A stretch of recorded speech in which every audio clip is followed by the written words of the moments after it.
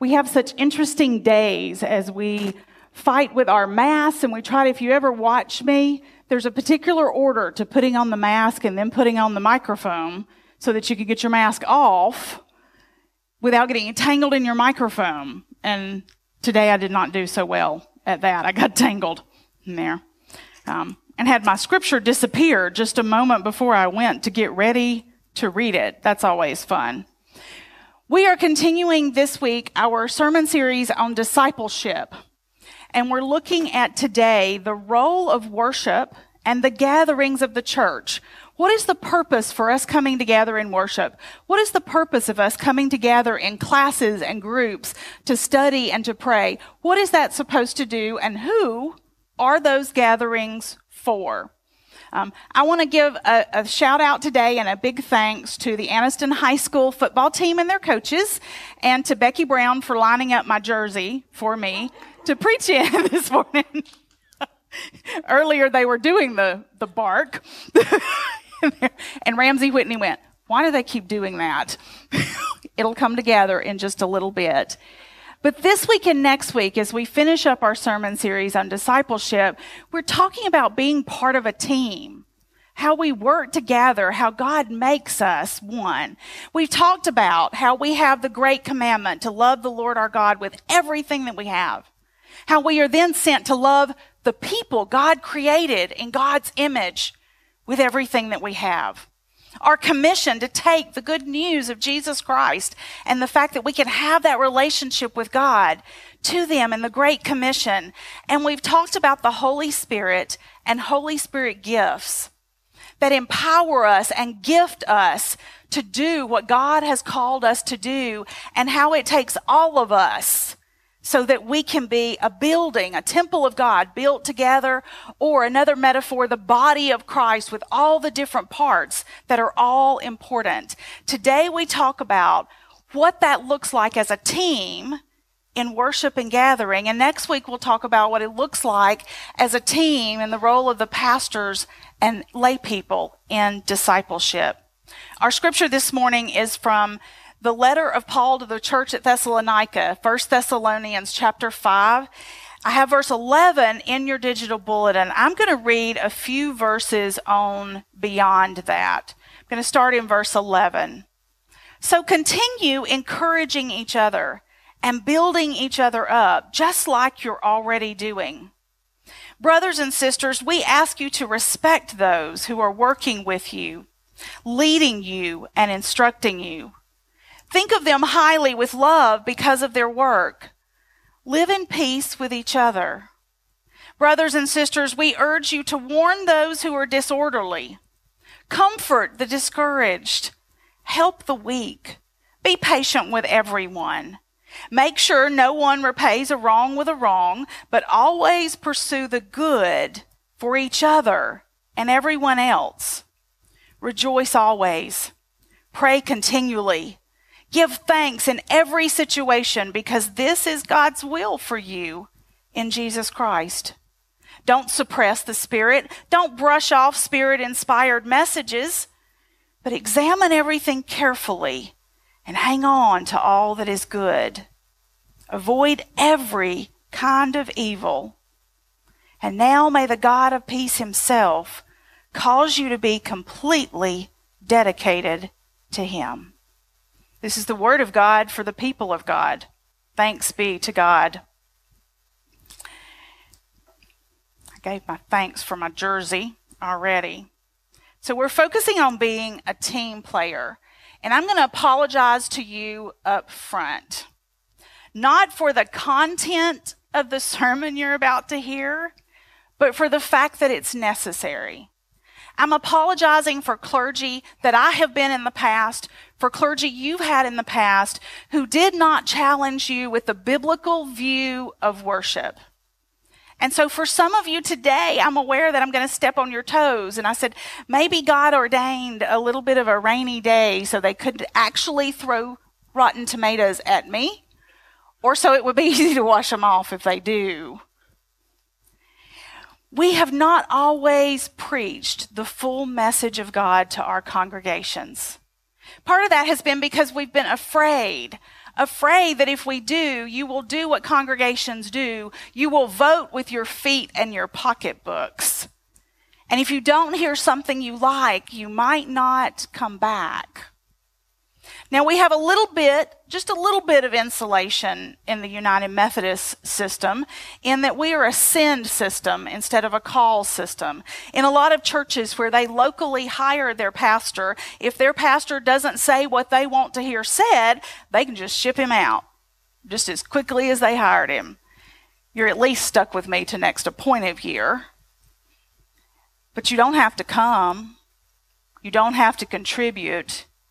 You don't have to be happy if you're not liking what you've heard.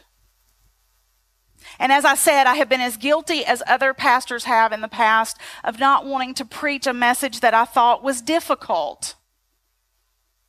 To be honest, it was simply cowardice on my part to do so. Because you deserve to hear the truth and the gospel preached to you. Much like a parent, that we know the good parents are not the ones that always make the children happy, because that's how they end up eating cookies for breakfast and never eating a vegetable until they're an adult and their doctor says you're going to die if you don't eat a vegetable. The good parent is the one who sometimes disciplines, who sometimes says no. And that's very much what pastors and leaders in congregations get to step into that role.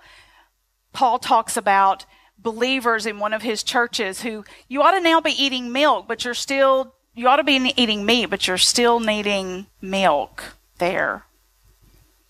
And so I apologize to you for all the times that we have prioritized your preference over preaching prophetically and fully to you. Let's talk about the nature and the purpose of worship. In the American church, in the American Christian church, we have become decidedly spectator in the way we conduct church. You can come and sit and observe a worship service and never participate much in it. You can come week after week after week very often and hear the music and hear the sermon and leave not being shaped and formed by the message that you have heard. And we have praised you for coming and sitting. But Christianity is not an attendance to be checked off. It is a lifestyle to be embraced. It is following Jesus with all your days and all your moments to constantly become more like him. What we often fall into the pattern of thinking is that we who are up here, we're worshiping and you're observing. But that's not the way worship is designed to be at all. We are worshiping for an audience of one. What we do when we gather for worship is supposed to be to praise God, to come back, put God back at the center and the focus of our hearts and our lives. And we do that with 1 hour every single week. Think of all the other things and the number of hours that other things pour into you, to the music you listen to on the radio, to the friends that you work beside or hang out with, to the news that you watch on TV that gets dozens of hours a week to form you. And once a week, we do the most countercultural thing in the world. We come to say, particularly as American Christians, it's not about me. There's something bigger than me.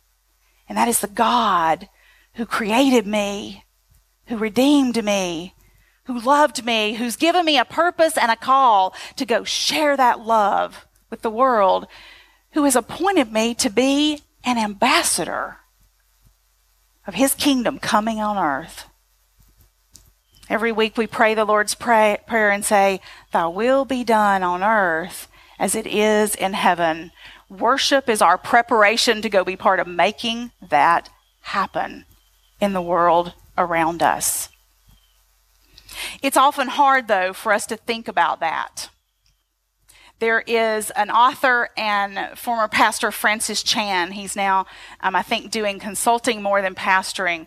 He has a little bit harder tone and harsher way of putting things than I ever would. But he talks about after a worship service, a woman coming up to him and going, I didn't like any of that. Didn't like that music, didn't like your message, didn't like the lighting, didn't like the temperature in the room. I didn't like that. And he went, well, that's okay.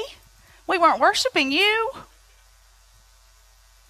And he says, when we come and say, what am I going to get today? And when we leave with the critique of, I didn't like the music, I didn't like the sermon, I didn't like the temperature, we've come with the wrong attitude. We come to worship, to come into the presence of God, to offer all of who we are to the holy God who creates and redeems, who heals and sins and loves. We don't come for what we get out of it. We come for what we bring to God in this moment. And we are part of a team. We're in this together. It's not us who worship and you get to watch and you've attended and you've done your part. What we do every single week is try to craft an experience where you can connect with God. I wish you understood how many hours go in to the planning of a worship service. Hours and hours and hours of Matt digging through music to find what we have the choir practicing. What can they be ready for, and will it fit with the Sunday we'd like to do it? To the praise team, looking through songs, learning them and rehearsing them. To sound people who come out in the rain at 6 and 7 a.m. to hook things up and get ready and warm up. And did you know that the seminary standard for a sermon is that there will be an investment of about 1 hour for every minute of the sermon that is delivered? And I will tell you that when you trim that sermon from 20 to 25 minutes to 15, you will invest extra time in crafting that message carefully to get it ready to be delivered. And then when it's like a morning like today, you will agonize over it for the last week. Of will they hear what I'm willing to say? Will they be willing to receive it? Offered in love and offered in their best interest. Let's have an honest moment for a second. Today is my 64th worship service with y'all since I was appointed the first Sunday of July 2020. Now, twice I have had people say to me, I can feel the presence of the Holy Spirit this morning. I believe I have seen it on some of your faces and in the way you have responded in the moments of worship. And we have about 3 or 4 members who are really good to tell us when they saw something they thought was well done. But there has not been a single one of these 64 weeks that someone has not been unhappy, upset, or critical with something that we've done. It's incredibly demoralizing to week after week after week struggle to try to craft and create something that helps you know God is present with us and loves you so dearly and wants you to experience the fullness of His grace and mercy. And have you only have focused on what you didn't like and what didn't help you connect. Worship is not here to entertain you. And that's part of what I've apologized for. About 2.5 generations ago, churches began to compete for members. Prior to that, most Americans went to church because you were supposed to go to church. And then we discovered that if you didn't go to church on Sunday, you didn't see a whole lot happen. Like God didn't strike you with lightning or anything. And we began to have other things. Businesses began to open. That's been in my lifetime. And so churches began to say, I can't just be enough to love them and be in their community. I have to try to get them to come to my church instead of others. So my preaching needs to be more charismatic, more outgoing, more entertaining to listen to. I need to come up with a constant barrage of sermon series that reignites them every time there's a change in sermon series. Our music needs to be entertaining to them. And we lost our focus on what we were supposed to do, which was get you in God's presence so the Holy Spirit could work out of you the things that didn't belong there and nurture the things that do. We're not here to entertain you. Our church is not a music conservatory. This is not a concert. This is not a TED Talk. Let me encourage you, if that's you, focus on what you can bring. I've learned to worship in a lot of different environments.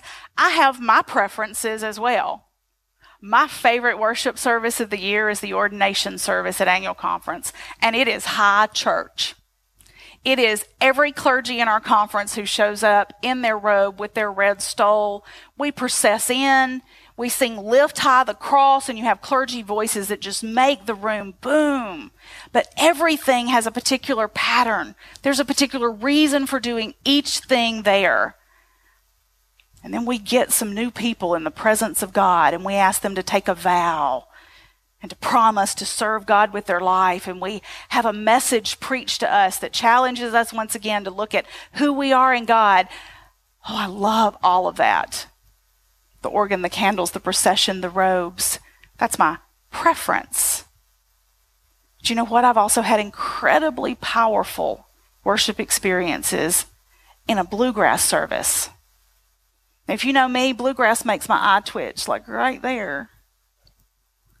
But when I could move beyond that and watch the joy of the people who were offering their gifts up front and the people who were receiving it and tapping their toe, and I thought, they're worshiping. I've worshiped here on a Sunday evening as we sang hymns and called them out. And you heard once again the words of those songs. I've experienced it in a Greek Orthodox church in Birmingham, where they didn't say anything but the greeting in English. And I was constantly, oh, we're sitting. Okay. Oh, now we're kneeling. Okay. Now standing. Okay. But I experienced the presence of God. When we were in Israel, we wandered into a church, and everyone is watching the beautiful pictures on the side, and there always seemed to be a worship service going on while the tourists came through. Try to imagine what that would be like. We're having worship, and there's a line of people coming to fish right over here. But they seem to have gotten kind of used to that and didn't let it bother them too much. But I got caught up in worship in this church because I recognized a very similar cadence, and I realized they were praying the Lord's Prayer. And I sat down and just got caught up in the presence of God. I believe we can find God in any and all situations in which we are willing to let ourselves. Let the goal when you come to worship be to find the presence of God anew, to surrender more to the power of God in you to transform you. If we were talking about this being a team, worship is almost like the pep rally. Not because each person in the gym at the pep rally gets to be the center of attention, but because they all focus on the game. We want to boost our players because they're going to go play and we want them to win the game. The cheerleaders encourage people. The people in the stands, yes, to go win the game. When we gather for worship, we recenter ourselves on God so that we can leave and go win the game, which is taking the love of God to the world. What doesn't happen is the players don't tell the coach how to coach. They don't quit the team because they didn't like the outcome of this week's game. We have to stop being part of the critical commentators and join the team. Be part of the team making it happen. I believe if we are too focused on criticizing, we need to give you a volunteer role on Sunday morning. Greet somebody, talk to somebody, join the praise team, join the choir, join the greeters, read scripture. Participate more, and you'll find yourself more satisfied with what you experience. We worship, we gather to experience the presence and power of God so that we might take it to the world. Let's get on Team God. and take our mission to the world. Let's pray. Gracious and almighty God, forgive us as those who are called to lead in worship, and all of us who are called into your love and grace to be worshipers, for not focusing on you. Reset and restructure our minds so that we come to offer you our very best in word, in song, in thought. Shape us and form us into your image and send us out to love this world in the name of Jesus Christ. That when we have finished this race, you can say, well done, good and faithful servant. Well done. As we ask in the name of the Father and the Son and the Holy Spirit. Amen.